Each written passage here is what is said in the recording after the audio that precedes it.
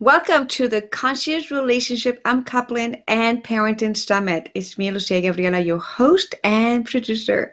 Today we have an amazing couple. We had them already in our relationship area, but today they're back, and this time they're going to be talking about parenting. So we have in Richard and Namaste, known as the Infinite Couple. They are the founders of the School of Alchemy and the School of Feminine Transformation. They are life and relationship alchemists who facilitate the transformation of the mundane into the precious, utilizing the wisdom of the ages. They are teachers, public speakers, a spiritual conduit, and transmitter. They work together. They're fun too, bringing insight using tools and techniques based on the multiple healing modalities. Over 50 years combined as spiritual leaders and a deep insight into the need of both the masculine and the feminine. They are parents of 8. That's why they're here today. Mostly adult children, lovers of the fine wine, good food, and adventures, and can be found broadcasting live multiple times a week. You can find them at www.richardandthemaster.com. So you're back! You're welcome back. We're so excited to So be excited back. to be here. Yes. We love you so much. Yes, I am. It's such an honor. Like last presentation, it was amazing about relationships. So I am like, oh my gosh, what are you gonna have to deliver? I mean, what are you guys are gonna deliver in this parenting? I'm so excited. So I would like, the topic of today is about unleash your parenting superpowers in a Yes. day and feel great while doing it, which is so important for all of us who are parents. So let's start with how do you guys start on this journey of conscious parenting? Huh. Well, the man loves the woman very much. I think, That's how I Richard, generally start. Richard grew up in a household with over 300 children because his parents were foster Yeah, parents. yeah, for almost 30 years. Yeah. So he was raised around and he was the oldest. I'm the oldest. Yeah. And The they oldest adopted the oldest of over 300. the oldest Yeah. of over 300, and they adopted 10 children. Yeah. Right. Mhm. So he has, he brought all of that into parenting. And my thing is, from the time I was a little girl, I wanted to be a mom. I just knew that I wanted to be a mom. I knew that I wanted 8 children, which is really interesting. And I just knew that I felt like parenting was something that is conscious. It's something that you're choosing how you're going to engage with those little beings versus being unconscious, which is just, you're here now. Right, yeah. Do something. Yeah.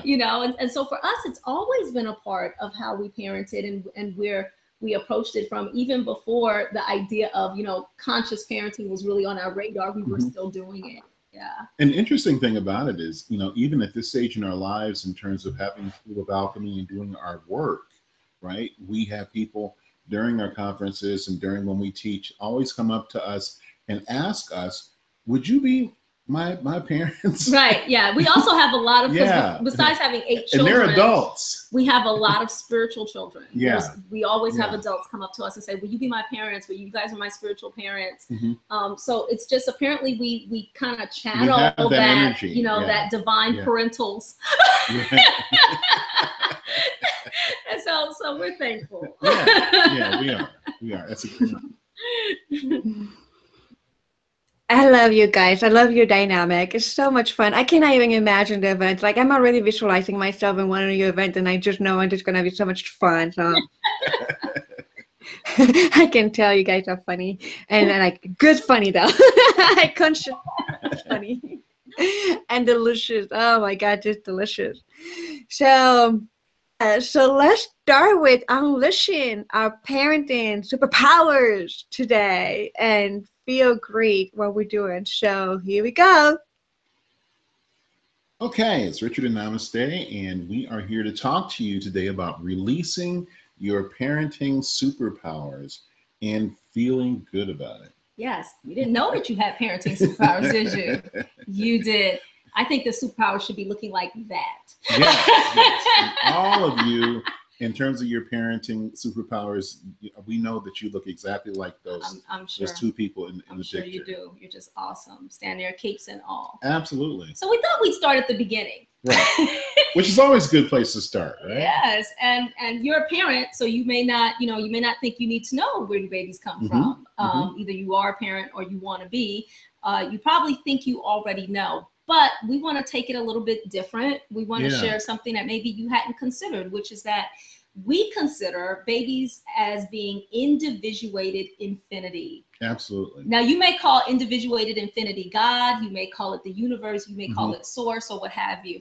But we consider babies as individuated infinity, desiring to know and experience itself in the complexity and contrast of being human. And having free will. And for most folks, having a masculine or feminine embodiment and expression. Yes. And what's not on here is that there are some that come with having both, and some that come with not having either as an expression. Right. Yeah. Those are on a smaller percentage. But for most, it's masculine and feminine embodiment and expression. Now, as such, we also believe, and this may be an eye-opener for you, that children choose many of these things. I know you thought you chose your children. You chose when they were going to come and what was going to happen. But actually, that individuated infinity, your child, has chosen their parents. So when they're in the non-physical, right, before they actually show up here in the physical plane, they actually choose their parents. You chose your parents, your time of birth, where you were born, and even the circumstances, because history itself is fluid. Right. So you come in this particular space-time because this is the place where you have chosen. Right. When we say time of birth, we're not just talking about it like from an astrological, what's your time, your date, and your sign, and things of that, but even the time of birth in the sense of what era you were born in. Yes. It's that deep. Yeah. Right. So children are choosing these things. And this is really important for where we're going to go with this. And here's something that I always say is that children are not merely empty vessels. Their very appearance is an act of sovereignty. Wow. That's their first sovereign act as that individuated infinity is to come and decide, I'm going to come forth as human, And that puts a whole different spin on it, because when you say my being here is an act of sovereignty, then that means that, I'm not a victim of circumstance. Right. Right. It's like I have chosen this. Yes. And as a result, everything that happens is part of that path and an offshoot of that first divine choice in terms of where to appear and who to appear, and who I've chosen as my parents. Exactly. So it's for you. That's true for you as an adult. You were a child at one time, and that's true for you. And it's also true for your children. Yeah. And so remember that. So throughout your physical life, we occupy multiple roles in the pursuit of that knowledge and experience, that, being that slice of individuated infinity. Now, one of the most important of those being forming loving bonds with others. And that beginning is in participation in the experience that we call family. Right. So childhood for the child is the journey of infinity incarnating. And parenting, for us as parents, is our willingness to guide that incarnation and to teach infinity what it is to be human. And that's why I said that's a real deal superpower. You are literally teaching infinity what it is to be human. I just got chills just thinking about that. That's just so because it makes that whole there's tremendous responsibility on both sides, right? As a child, you've chosen your parents, but in terms of being in that family and being a parent, you have the responsibility of teaching this slice of infinity what it means to actually be a human. And that's tremendous, right? That you have a tremendous amount of influence and a tremendous amount of power in this situation. But unfortunately, a lot of times parents don't feel like that, right? Right, because most parents feel more like the victim that needs saving instead of the superhero in the story. And we know this because, you know, we have a lot of students in the School of Alchemy and also in the School of Feminine Transformation. And, you know, in the course of our travels and teaching and doing, you know, both live webinars, online webinars and live events, we hear about this a lot. Yes. You know, how often parents really just feel like, I'm just exhausted. I don't know what I'm doing. I'm so worried, right? And there's a number of reasons why. Today's parents are judged and told how to parent by many more experts than ever before. Right, yeah. We have a tremendous reliance on expert opinion, expert witnesses, and they will tell you what you know, most of the time what they tell you is what you're doing wrong. Yeah. Or how you're screwing it up, not necessarily what you're doing wonderfully. Right, right. Parents have less modeling from previous generations than ever before. Probably about a decade ago, I remember reading something that was saying that what they had found was that historically people lived around their parents and grandparents and great-great-grandparents. Everybody lived in the same area. And now we had something where people were, you know, as soon as they graduated from high school and they left to go to college, a lot of times they weren't coming back home after that. Right, yeah, they keep going. Right, and so what you have is what I call family spread, where everybody's just going out. And you know, there's a beautiful thing about being an explorer and adventurer, and you know, we love to travel.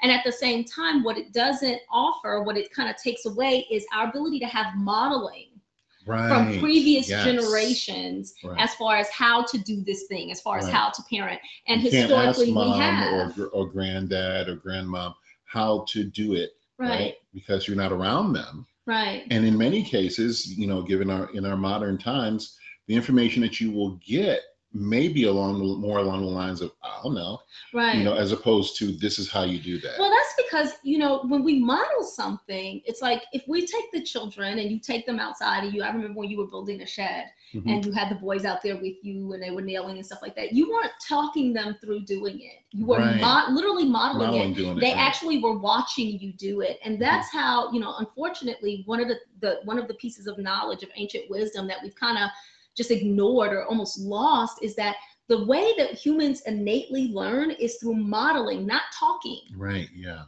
You know, and we think, well, you can just describe it, you can just write it down, but it's not the same. Hence the phrase, more is caught than is taught. Right? So historically, we would just, you know, mom wouldn't tell you how to hold and change the baby. She wouldn't walk you through that and write a diagram and everything. You would watch her do it, and then you would know. And because you were watching, you didn't feel like she was constantly talking down to you, which is what often happens, right? Because you were just observing. And so you go, oh, okay. And then you started doing it. So you had a picture of excellence, and then you just, you know, this is how it's done. Therefore, to do it wonderfully, I need to do it in this way. Exactly. We also have that parents are more aware of world events. Yeah, we have the proliferation of our global connectivity. And it's almost, you know, it's a 24-hour inundation in basically whatever is going poorly or whatever is going bad anywhere across the globe. Right. And when you couple that with the fact that when we see something internally, inside, we don't know the difference between seeing something once it happened just tragically or seeing it hundreds of times. Each one of those is a separate instance internally. And so we see these things over and over and over again. And that gives all parents a certain sense of trepidation and fear in terms of what the future holds for their children and what may happen to them. Right. Yeah. I hear that from moms all the time. I have so much anxiety. I'm so worried. I'm so worried. I'm so worried. Even though we have more abundance, more opportunity, more abundance, more access to so many things that you would think we would have more relaxation and calm. But instead, I have so much anxiety. Right. Why? Because anything can happen. Anything can happen. Why? Right? Because I've seen it hundreds of times. Anything. Typically, when I say anything, is the bad thing happening to people who are in my same situation, being parents and having children all across the globe. So that tends to start to infect how we parent and how we relate to our children. Exactly. And, lastly, but certainly not least, is that parents have less formal religion. Most people aren't identifying, or some people are, but you start seeing people stepping away from whatever the religious norms are, and less of a spiritual focus than ever before. And while it's not necessary for someone by any means to be in a part of a specific religion to be spiritual, because we are spiritual and we're not a part of any specific organized religion per se. At the same time, when we lack that spiritual focus, one of the reasons why we as humans crave spirituality and we tend to lean towards it is because it makes us remember the great mystery, which goes back to where babies come from, right? That individuated infinity. So when we have a spiritual focus, we remember and connect with the idea that, oh, that's right, I am individuated infinity. It becomes, it's like a philosophical conduit. It's a window that opens between us and the all that is. And we have, again, going back to that sense of place, right? We understand where we are. We have our "you are here" dot on the face of the universe, and having that spiritual focus gives us a container for that. And I think it's important for when you're, discussing conscious parenting, the spiritual, I think, is a huge component of that. And I think a lot of times, when a person thinks about, I want to be a conscious parent, they only think about the intellectual or the mental, that I want to be conscious in a sense of paying attention and mentally deciding what's going on. But there's another area, another aspect or element to that, which is that spiritual part, which is a place of deep curiosity and mystery, and teaching children wonder, and that there is something, you have greatness within you, that extends beyond that. And so, because when you add these things together, you're getting more judgment by more experts, you've got no modeling, you're aware of all the bad things in the world, and you don't have that spiritual connection. That's why you're feeling like you're a victim instead of a superhero. Right. And so, that adds up to a lot of fear, a lot of anxiety, and even depression for many parents. Do you look like that face? It's okay. Don't worry about it. Don't worry you. about it. Right. Never fear. We're going to help you. Remember your superpowers so you can parent with calm and confidence. So in case you're wondering, this is Richard and I. That's how we dress, and that's how we're dancing while we are in fact parenting. Yes. When we're not here with you, that's us. That's us. Get a lot of strange staring in the grocery store. But when you are parenting from your superpower, this is not a set of rules for parents to follow, but a set of beliefs about what children need to develop and thrive, and what the job of the parent actually is. Right. Now, these little tweaks are going to change everything, and you'll enjoy parenting far more. Yes, I said enjoy parenting. If that surprises you, because a lot of parents, when you talk to them, I'm like, well, are you enjoying it? They're like, what's joy got to do with it? You enjoy parenting. You try to survive it, right? Right. And so, this may be the first thing to remember, is that how you feel about parenting while parenting matters. It really does matter. It is as important as anything that you think that you're trying to teach your child. Is the lesson for you in parenting is, how do I feel about parenting while I'm parenting? So number one, discipline is not a villain. It's an ally. Dun, dun, dun.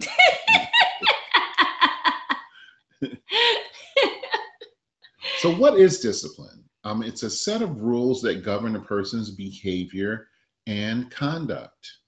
Now, typically, when you look at discipline in terms of being a parent, right? How most of us were raised, we have compliance-based forms of discipline. Whether your parents had a very strict model, a very authoritarian model, militaristic, and even if it went to the pendulum swung all the way to the other side for a permissive model.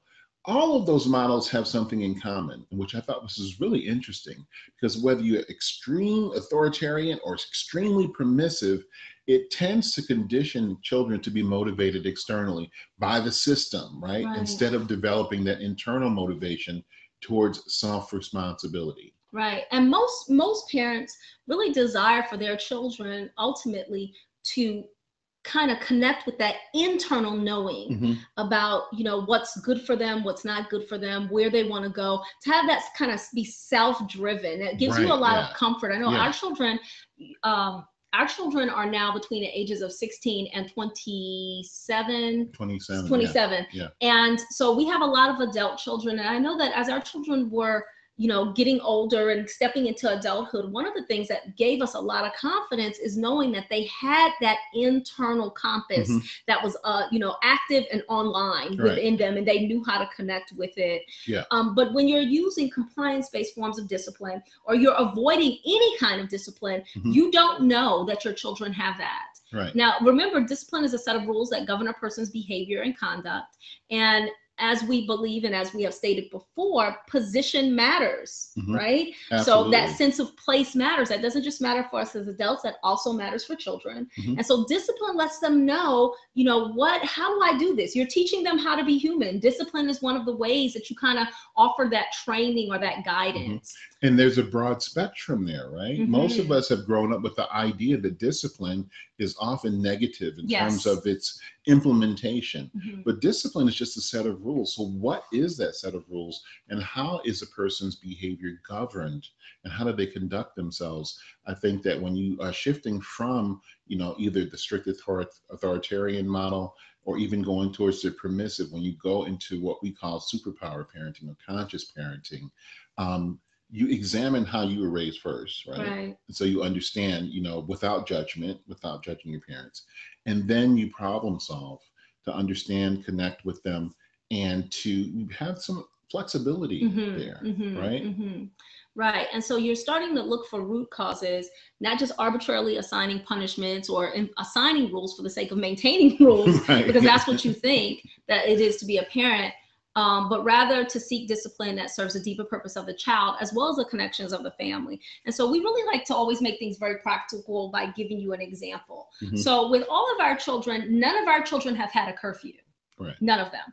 And the reason why was quite simply because there's nothing magical about 8 o'clock or 9 o'clock. Or 9 o'clock or 11 o'clock or 11:30. Exactly. Yeah.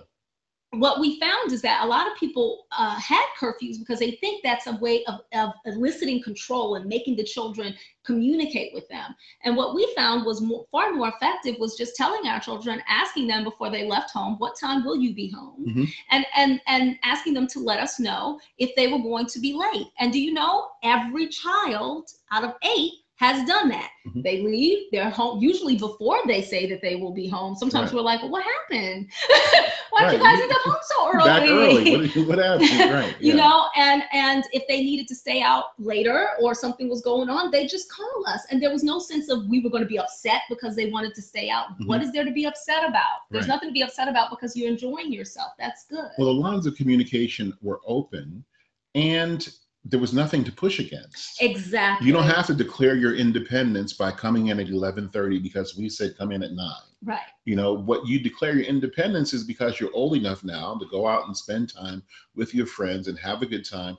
And you understand, based on what your responsibilities are and what you've got going on tomorrow, etc., Mm-hmm. you know, what's going to be good for you. Mm-hmm. And so with that, you know, you are generally looking out and saying, well, you know what, I'm tired. I'm ready to go home. Mm-hmm. You know, come pick me up or whatever it Right, is. exactly. And we did that with bedtimes too, Mm-hmm. which was younger than the curfew thing. You know, Mm-hmm. curfew was more like high school. Bedtimes, that started in middle school, where it was Yeah. like, we are not gonna, you guys don't have a bedtime. You can go to bed whenever you feel like it. You have to understand that you need to get up the next day. Yeah. I'm not gonna wake you Because up. time for getting up is not arbitrary. Right. You do have to go to school, and it does start at a specific time. Right. And so you need to be there, or getting on the bus or whatever it is. And all of our children, well, I'm not all going to of wake them. you up. Right. The first 2, the oldest ones, Mhm. they stayed up really super late Right. that first night, and then had to get up the next morning and were like, oh my goodness, and then do it again. And the younger ones learned from what the older ones did. Right. And they never did it. It was like, okay, you don't have a bedtime, and they're still in bed at 9 o'clock. Mhm. You know, it's just It's like, where are you going? I'm going to bed. Well, I'm Right. sleepy. But that's discipline. They Yeah. have that internal set of rules. It's an internal thing where they say, I need this much sleep, Mhm. you know, and that's governing their behavior as opposed to always looking to us to do it. Right. So here's number 2. Forgiveness is the key to your superpowers. Yes, this is huge. Please quit playing the blame game with your parents, or even with the memory of your parents if they are deceased. Everybody's got a pain story, right? Mm-hmm. It's like, the reason why I do what I do is because this was done to me when I was growing up, etc. Mm-hmm. And I can't get over it. I can't get past it. It's just a feature on my emotional or spiritual or intellectual landscape, and I just can't. It's just unmovable. Mm-hmm. Well, we're here to tell you that if you want to step into the place of your superpower and really be effective, you can do something about that. Right. And it is rooted in forgiving your parents because they did the best they could, at the time, or even if they didn't, Mm-hmm. it's immaterial. What is really relevant is that that time has passed, and you have the power to forgive them. I think that this is such a deep superpower because it's one of those things that's like a hidden, power keg hidden in plain sight. Yeah. Where it's causing so many parents to not be able to be conscious in their parenting, to be awake, and to make actual decisions about what they think is in the best interest of their children based upon how their children are showing up, because they're so worried about being like their parents or not wanting to be like their parents. Right. Yeah. And the reason why is, again, because, like you were saying, because the parents made mistakes, they didn't like some of the things their parents did, and that's fine, but there's a judgment there. Right. And my parents were bad people. They were selfish. They were this. They were that. They did it wrong. And you have to understand, my loves, that you frankly can't say that because you came into your parents as a baby, so you didn't know what was going on. So even some of the things that you think you saw, studies have shown and science has shown that it probably wasn't that at all. Right. Number one. And then number two is there's a lot of things that parents don't show their children about who they are. They're fully faceted selves as human beings, right? So all of which is to say, stop holding your parents in judgment. Right. And also, going back to when we first started and we first showed you that first slide, you picked them. Yes, you picked your parents. You picked those people. And the time. And the place in which you came out of the non-physical into the physical universe. Right. So here's the thing that really shackles you is that when you are in this position of judgment, that negative fallout of that criticism is also severe self-judgment. Yes. And unrelenting self-judgment causes fearful and critical parenting. Everything your child does is about you in some way. Everything that they do is a reflection of how good of a person you are, how bad of a person you are. And you begin to, kids talk about, kids have like the ghost in the closet or whatever. Well, your ghosts become your children's ghosts. Right. The stuff from your past that you're constantly allowing to scare you into behaviors is a problem. So instead of just trying to ignore them, we're saying eliminate them. Right. When you eliminate them by forgiving your parents, then you eliminate the ghosts, and then you don't pass that on. Exactly. Right? And then you can stop living and parenting from fear, and this is the big one, fear that because you're judging your parents, guess what? You're also living, and maybe you don't realize it, but you're living in fear of your children also judging you. Right. And that is affecting your parenting choices. It really does. It's like I realized that not worrying about my children judging me. Like I hear people say, oh, my biggest thing as a parent is I just don't want my children to need therapy. And I'm like, you don't control that. No. That's beyond the scope of your practice. You Absolutely. can't decide where your children are going to think that you did something and they didn't like it, or you said something, and it's never going to be the thing that you think. It'll be, one day they wanted to wear green and you told them to wear blue instead because green doesn't match it, and that'll be the thing where they're just like, oh my God, oh my parents never let me, and so you don't have control over that. But when you live without judgment, you're okay with the fact that you don't have control over that. And you're okay with the fact that in parenting, you're not omniscient and you will make mistakes. And that's okay too. Right. What? Yes, you will get it wrong sometimes. That's like you. And get it wrong. I mean, even in that, get it wrong. It's like you're going to have some outcomes where it's like, ooh, you know what? I didn't mean to say that. Or, you know what? I said that you did that and I realized that you did. But that too is teaching. I was tired and I spoke harshly and, I'm sorry, I didn't mean to speak to you like that, or whatever it is. You know, it's like the unintended consequences. And that's still teaching them something. Right. That's the beautiful, that's why it's important actually to have those unintended consequences and less desirable outcomes. Because even in that, you are teaching, again, that individuated infinity, what it is to be human. Right. What it is to be human is that sometimes it doesn't turn out like you thought it would. Right. And, you know, if you hurt somebody's feelings, it's okay to say, I'm sorry. Exactly. You know, if somebody gives you something, it's okay to say thank you. Yes. You know, those types of lessons, and again, more is often is taught. So by modeling those things and getting rid of that judgment of your parents frees you in so many ways to actually live your life and enjoy it instead of being fearful and having this, you know, constant fear that you're going to screw it up or mess up your kids. Whatever, mess up your kids, leave this unfortunate legacy or whatever. Yeah, so number 3. And that brings us to this third one. Yes, which is probably going to get some gasps. Right. But don't allow social justice concerns to infiltrate your parenting. I'll say that again. Don't allow social justice concerns to infiltrate your parenting. What do we mean when we say that? Yes, we've seen this occurring with more and more frequency in the last few years. Activists attempt to right perceived wrongs in society by projecting their will outward. You know, they protest, they do a lot of different things, elevating awareness, changing minds, impacting society in various ways to affect the changes they perceive as necessary. So what happens when you're a fearful parent? You find yourself in this microcosm of your family trying to right societal wrongs by projecting your will inward within the family unit. Yes, right? and I see this sometimes. I see, you know, parents being very concerned about, for instance, there's a lot of conversations about consent, right? And specifically in regard to men and women, and men needing to get consent from women.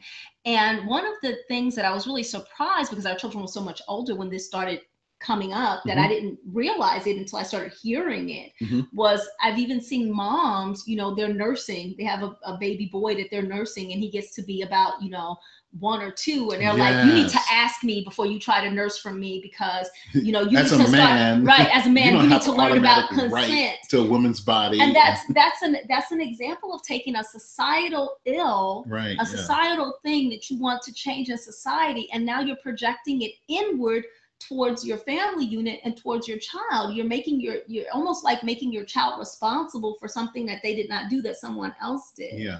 You know, and it's a really interesting thing, because there are so many social justice concerns in the world, you can't parent effectively and enjoyably from that place. You know, so we have an alternative that we suggest.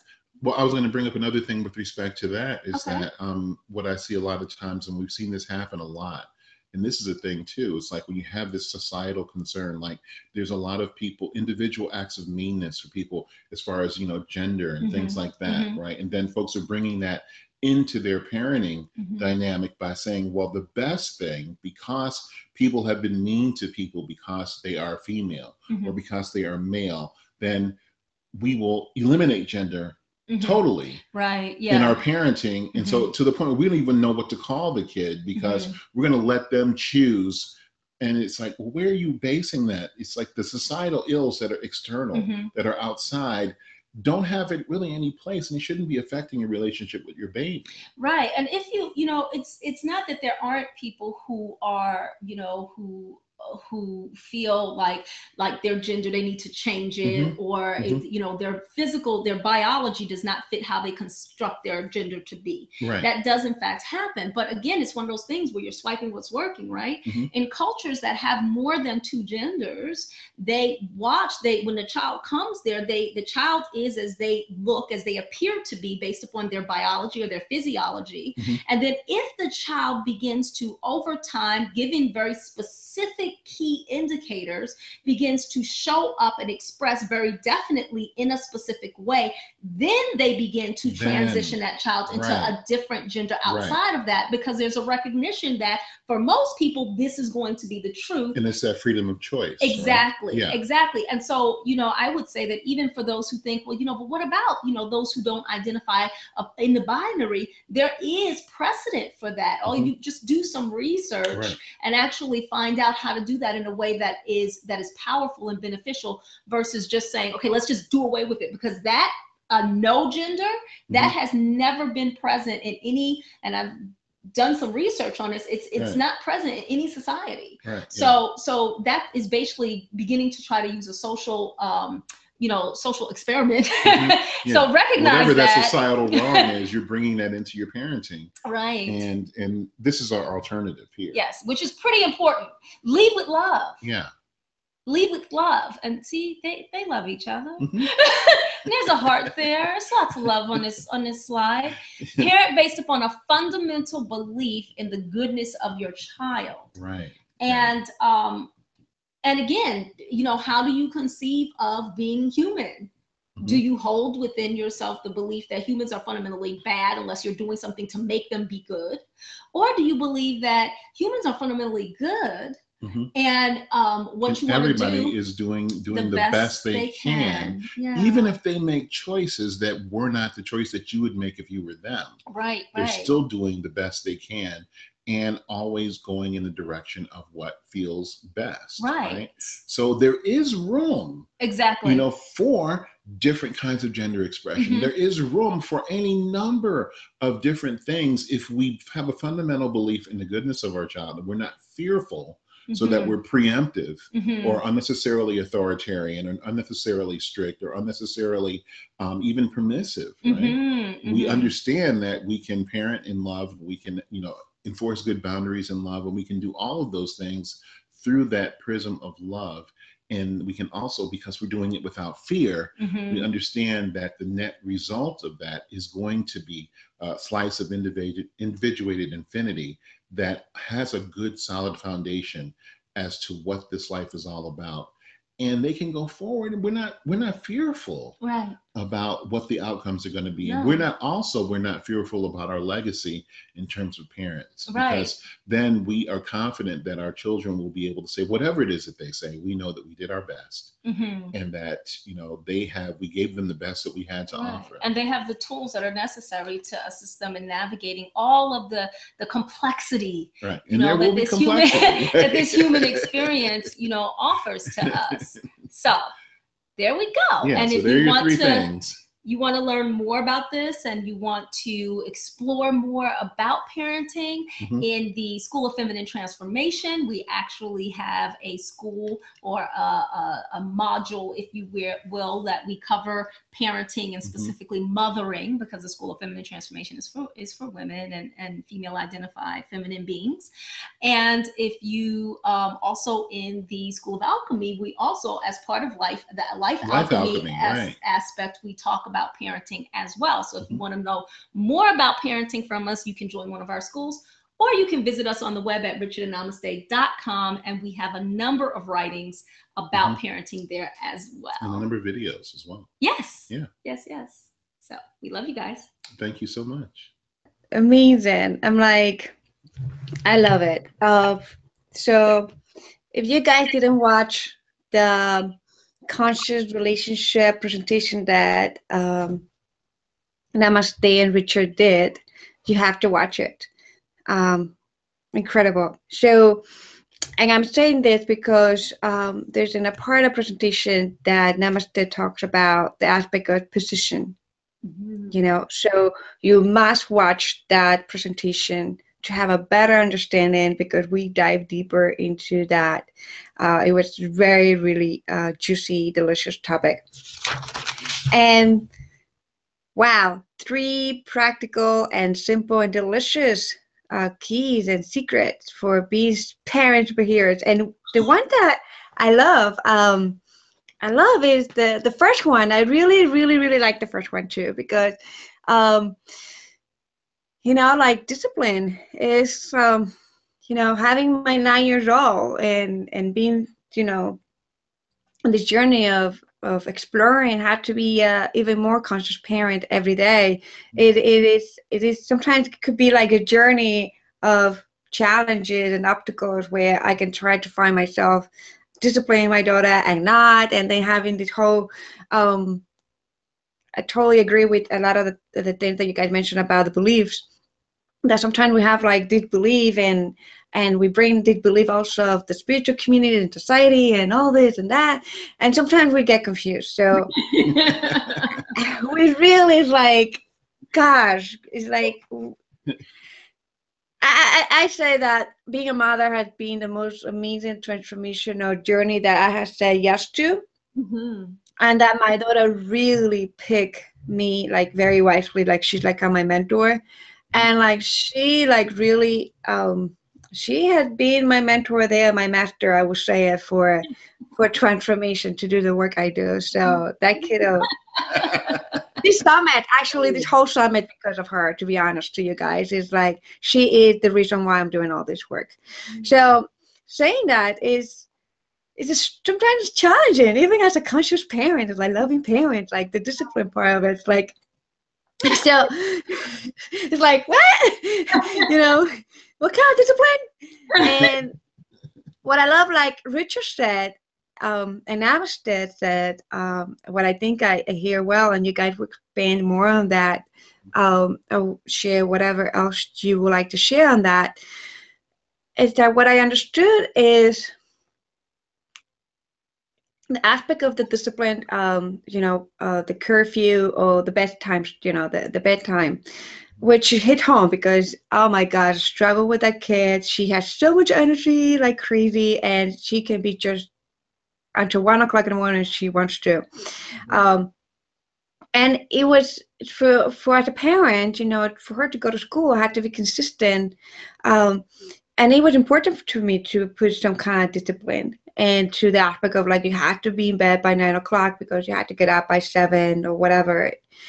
And it took me years. I can say that it took me like 9 years, and she has always resisted. And what I love about what you said is to share the aspect of make them aware of their responsibilities for the next day, so they can, in their own free will and like their own power, because yeah, it's like having discipline because we love a kid, that we have to provide a sacred, secure, consistent environment for their growth is important.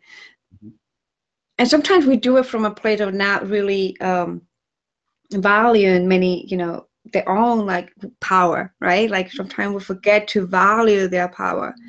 And this aspect of discipline that you guys mentioned, it hit home because it's like, wow, how can I create this sacred, beautiful space of well-being for my daughter where she's still in her power?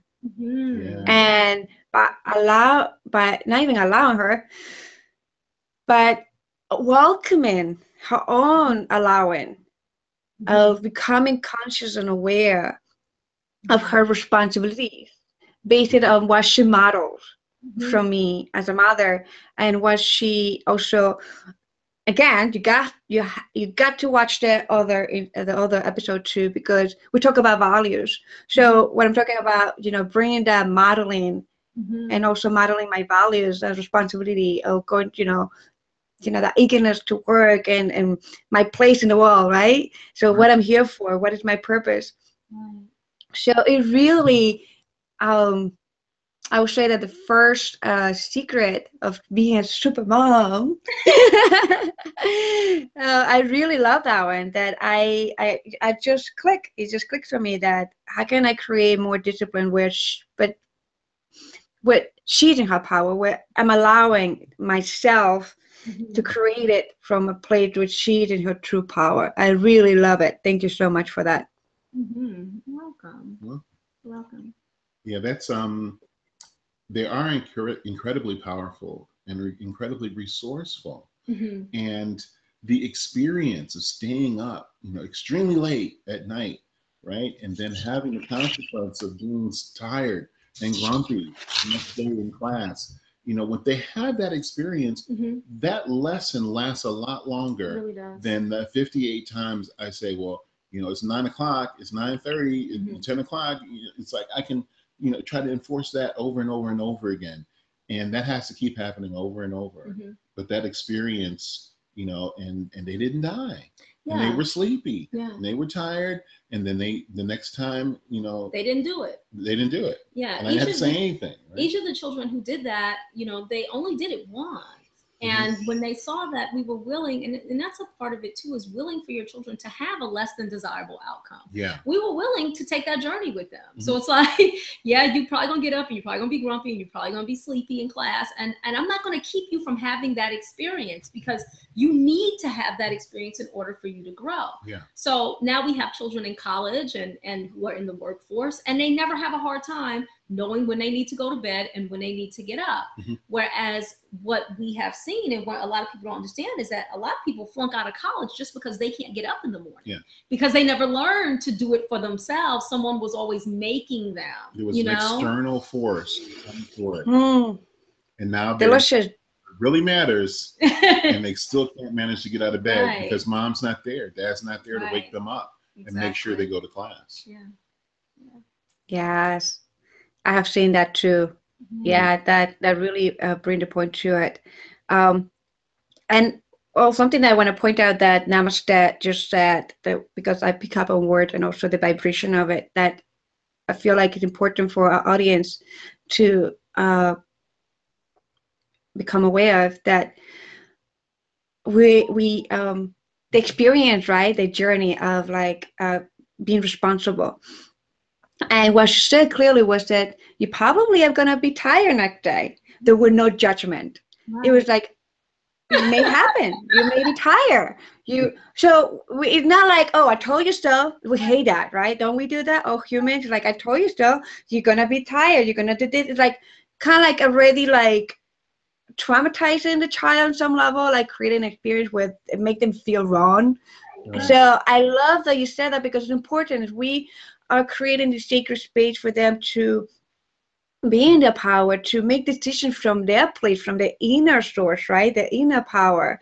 And then honoring that, respect that, honor it, have, you know, an understanding. And when they experience it, and not just as a children, but in their whole life, experiencing the consequences of the actions, and they become conscious, they don't feel the judgment from their parent. They don't feel like, they just feel like, well, you know, like, the suggestions, having suggestions that it may happen, it may not. Who knows?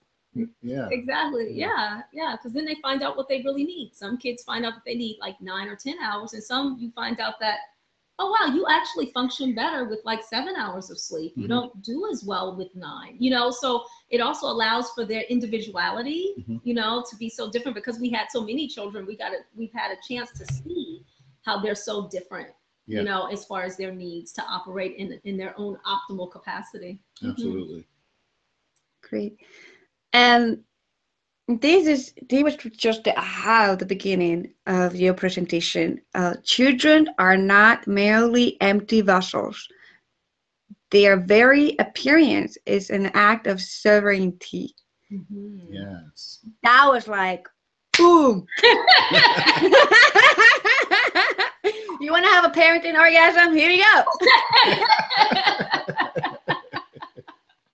That was like, whoa, that was a big bang. Yes, they've been this. Yeah, they've been planning this for a long time. It's like, no, you didn't just have kids.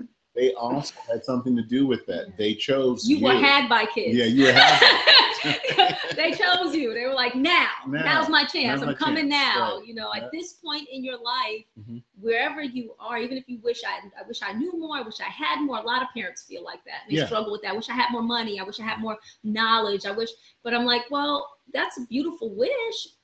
But your child wanted to come through you right now as you are, which means there are lessons that you have access to right now that you might not have 5 years from now. You may not think that way then. Yeah. And they wanted those lessons. Mhm. And that prevents, parenting with regret. Like you're always worried that you're not giving them enough. No, you're giving them what they wanted to get from you. Exactly.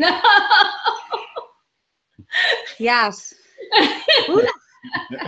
Can you feel that? Parenting orgasm right there. Woo. Yes. Yes. And I love you guys bringing this up because you have no idea. I am not the only parent out there who has felt this guilt and this remorse and this confusion of like, if I'm doing right for my child, like what is it then my life lesson here? And also, there's something that there's a confusion and misunderstanding when it comes to the spiritual communities when they talk about, oh, your child picked you, they chose you, and it's the free will. You cannot, some people talk about you should not supposed to interfere in the free will on all that stuff, and which can be very confusing and traumatizing for so many parents, especially if they go through divorce and a very hard divorce, or they're going through a very traumatic experiences in the relationship with the significant other or the the other parent. And it's important, yes, we have that awareness that they chose the circumstances for a reason.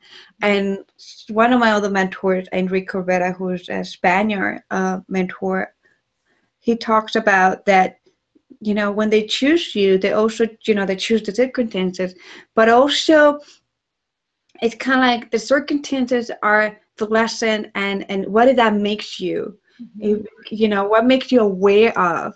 So sometimes they talk about like they choose our children, all of us choose a parent and the circumstances. It could be as dramatic and drastic or traumatic that could be, because those circumstances are a golden ticket to really awaken more of ourselves. And for example, my personal experience, what I learned, it was my golden ticket when I was in this conflict of like, should I interfere or not? It's like her dad and this, and I can feel so much abuse coming from this area, and all these things was happening. That my golden ticket of awareness was that I wasn't providing a more of a safety container in her environment. Mm-hmm. So my role as a mother has been, now that I became more aware, was, she chose me, she chose this, the situation, the circumstances, for me to realize that my boundaries were not strong enough, that I needed to be clear with who I am even more, especially being a sexuality coach and to be more fearless and courageous, to stand on the ground of helping her, like creating this for her. I wasn't strong enough and I was weak, so some of the circumstances were like making me stronger. Right. There's exactly. the gift. There's a gift in it. Yeah. I tell you, that was my golden gift. Like those have been my golden gift, and I can say that once I became aware of that she chose me, she chose her father, the circumstances, and I was at peace with that. Gave me this orgasmic breakthrough of just being like, well, oh, my boundaries had been weaky a little bit, like, so I had to more be my, strong more, like, but not from a place of fear or anything, but from a place of like honoring the sacredness of what we co-creating together as a family unit. So, love that. That is wonderful. Yeah, you can't. Thank you. Right? Yeah, you can't screw it up. You can't mess it up. We learn, we grow. Right. You never get it wrong. Right. We learn and we grow. That's it. That's it. Beautiful. And the third one, I love the second one too. It's about forgiveness. I totally, if you cannot accept who you are and accept other people for who they are and their journeys, and just let go of all the baggage and really accept it deeply and forgive yourself internally, externally, and all of that stuff, it will be very hard to move on in life. And before we wrap it up, can we talk a little bit about understanding deeper the third secret? It was don't allow social justice. And I know that you went deeper in that a little bit, and I was having I was trying to figure out in like different areas of life, like you touch on sexuality, like that was beautiful. Um, the aspect of some parents, when it comes to they don't want to raise the kid um, female, male, whatever, because they're coming from a place of like they want to kind of like like you know what I mean? Like they're trying to be the protectors, right? Of like what society is doing to the communities of men and women and all that stuff. Mhm. And what other areas do you see this happening? Like, so we have that in sexuality. What other areas do we have these issues happening? I see it. I don't know where Richard notices it at, but I see it because I spend so much time in feminine spaces and with women. Mhm. I see it a lot where there's almost like anything that a girl, a female child, is going through as part of her thing becomes an issue. So, for instance, maybe she wants to be pretty. It's a really common thing. I want to be pretty. I want to look pretty. Mhm.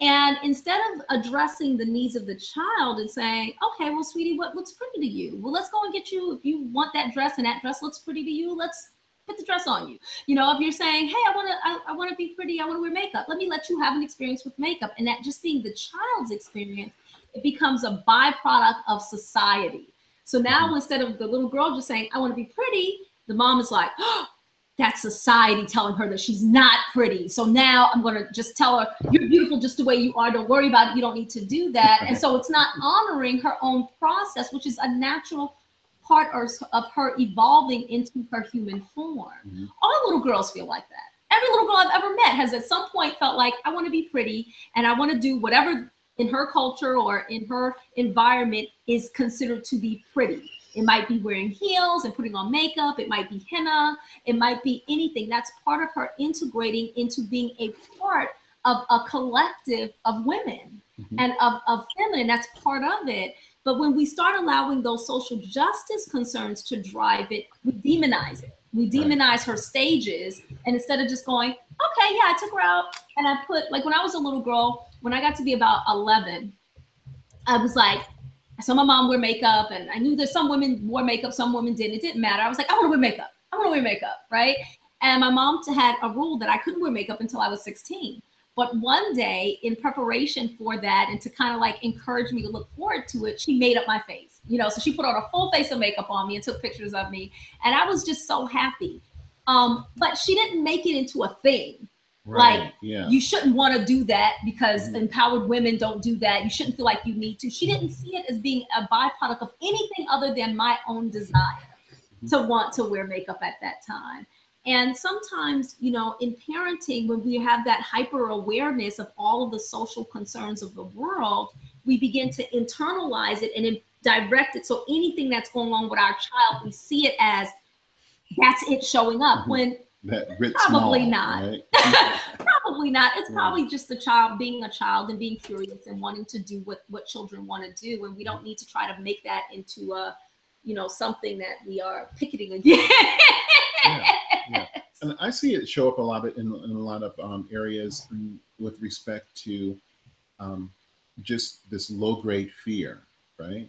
Where I recognize in the world in which we live, there are individually mean people that do mean things. They come out in the morning and they have an intent to do mean things to somebody in that day. That's not everybody, and we need not be afraid of that, statistically speaking, in happening to our children. But if we approach it from a place of fear, then we're telling our sons and our daughters, you got to protect yourself at all times. You always got to look out. There's people out and they're trying to take advantage of you, and they're doing this and they're doing that, and you have to watch out. And now, your teachers are the enemy, your friends, you can't trust them You either. can't trust them. You know, right. you can't, and it's like we're projecting a lot of what we see in the social arena, Mm-hmm. and then maybe a lot of, you know, our own baggage Mm-hmm. onto them. Mm-hmm. You know, I remember when I was in high school, when I had a friend and they did this to me, so you can't trust those little girls because they'll smile on your face. You know, Mhm. really are duplicitous and they're evil. And you know, it's like, wait a minute, Why wait is a minute. everything a thing? Right. You know? You don't even know these kids. And now Right. you're projecting all these things onto them. Mhm. And now you are admonishing your child, and especially from, you know, from 0 to age 7, Mhm.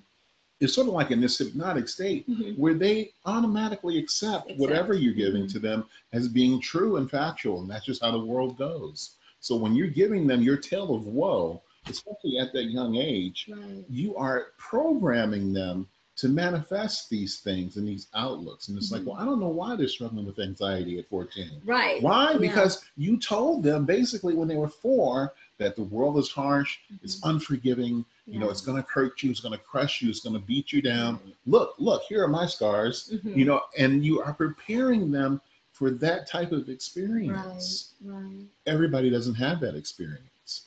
Why not?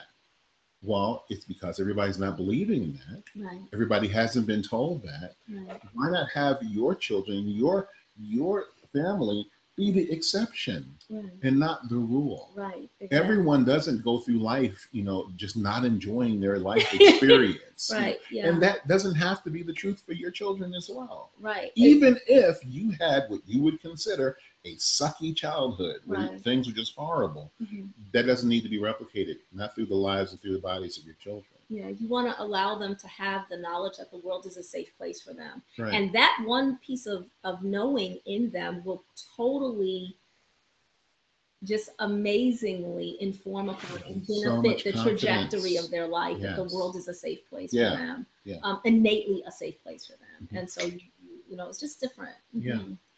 Yeah, so we know in quantum physics, we talk about energy, right? Like where your focus is, the energy flows. So if we create these mapping, these mindset mapping, and we wire ourselves thinking that the world is not a safe place, that's what we're going to attract into our life, because the law of attraction.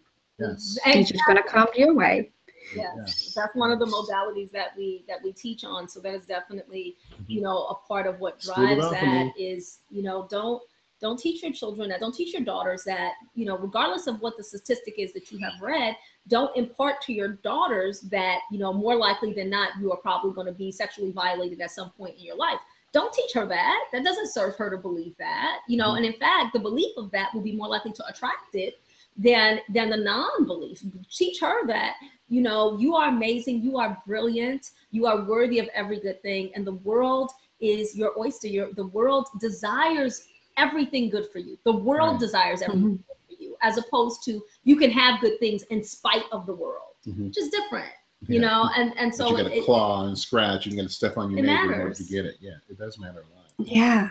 The universe, the world, and people will co-create and collaborate with you. We just have to be open and receiving. And, you know, I'm always about creating healthy boundaries, you know, Tuesday boundaries where, you know, we know what we welcome, and we can say, no, thank you, I don't welcome that in my life, you know?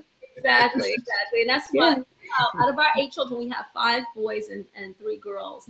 And that's how we raised, you know, all of our children. It's like, just know what you want, and know that you can say no and you can say yes. And you know what? People wanting things, there's nothing wrong with people wanting things. You just decide what you want, you know? And so it's like, oh, well, yeah, someone said so-and-so, and I was like, no, I don't want to do that. And it was no big deal, you know? Yeah, you don't have to demonize that because they wanted something different, right? It's right. It's okay. Yeah. So what I think I'm like wrapping this up with that part is don't let fear pretty much be the foundation of your parenting skills or your parenting approaches. Yeah, that's it in a nutshell. Don't let fear. Yeah, fear is parenting kryptonite.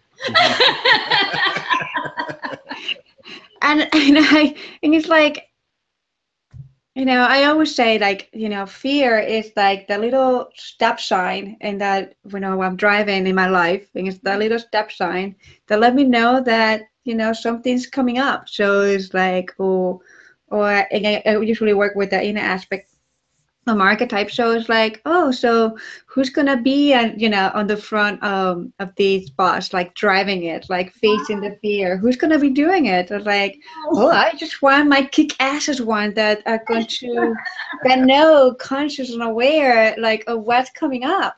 I'm not gonna let the other ones that they are like, my shadow ones, so the ones that Right. they don't have nothing productive to do to take the dry feed or so fear is just a beautiful, for me, just a beautiful sign that something amazing is coming up, and I'm gonna be in my power to embody more of myself, or experience another journey that it can help me, back into to learn something, another golden ticket out there.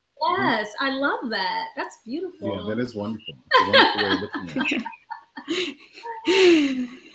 Oh my gosh, you guys are amazing. So how can we find you again? At richardandnamaste.com, as it says under our name there, and also at the schoolofalchemy.love. Yeah, it's schoolofalchemy.love. Schoolofalchemy.love. Yeah, no, the schoolofalchemy.love is the other website, Yes. And we are also all over the social medias, all over the interwebs. Yes, we're on YouTube, and Instagram, and Facebook. Just look for Richard and Namaste or Namaste More, and you will find us. And we have videos. We do a lot of videos. We love to be in front of camera, so you can find us there as well. We can tell you love camera. I love you too. I love your energy of both of you guys. It's amazing. So thank you so much. And so thank you again, Richard and Namaste, for being with us in this amazing summit. And we hope that every one of you got so many amazing insight and golden ticket and golden experiences to bring into your life and put it into practice. So thank you again, and see you in our next episode. Have a great day, everyone. Bye-bye.